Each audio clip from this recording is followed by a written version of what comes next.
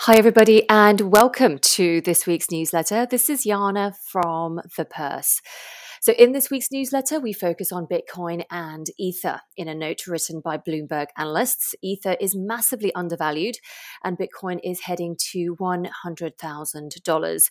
They claim that the war is enhancing Bitcoin's value as a global digital reserve asset, while Ethereum evolves into the collateral of the internet.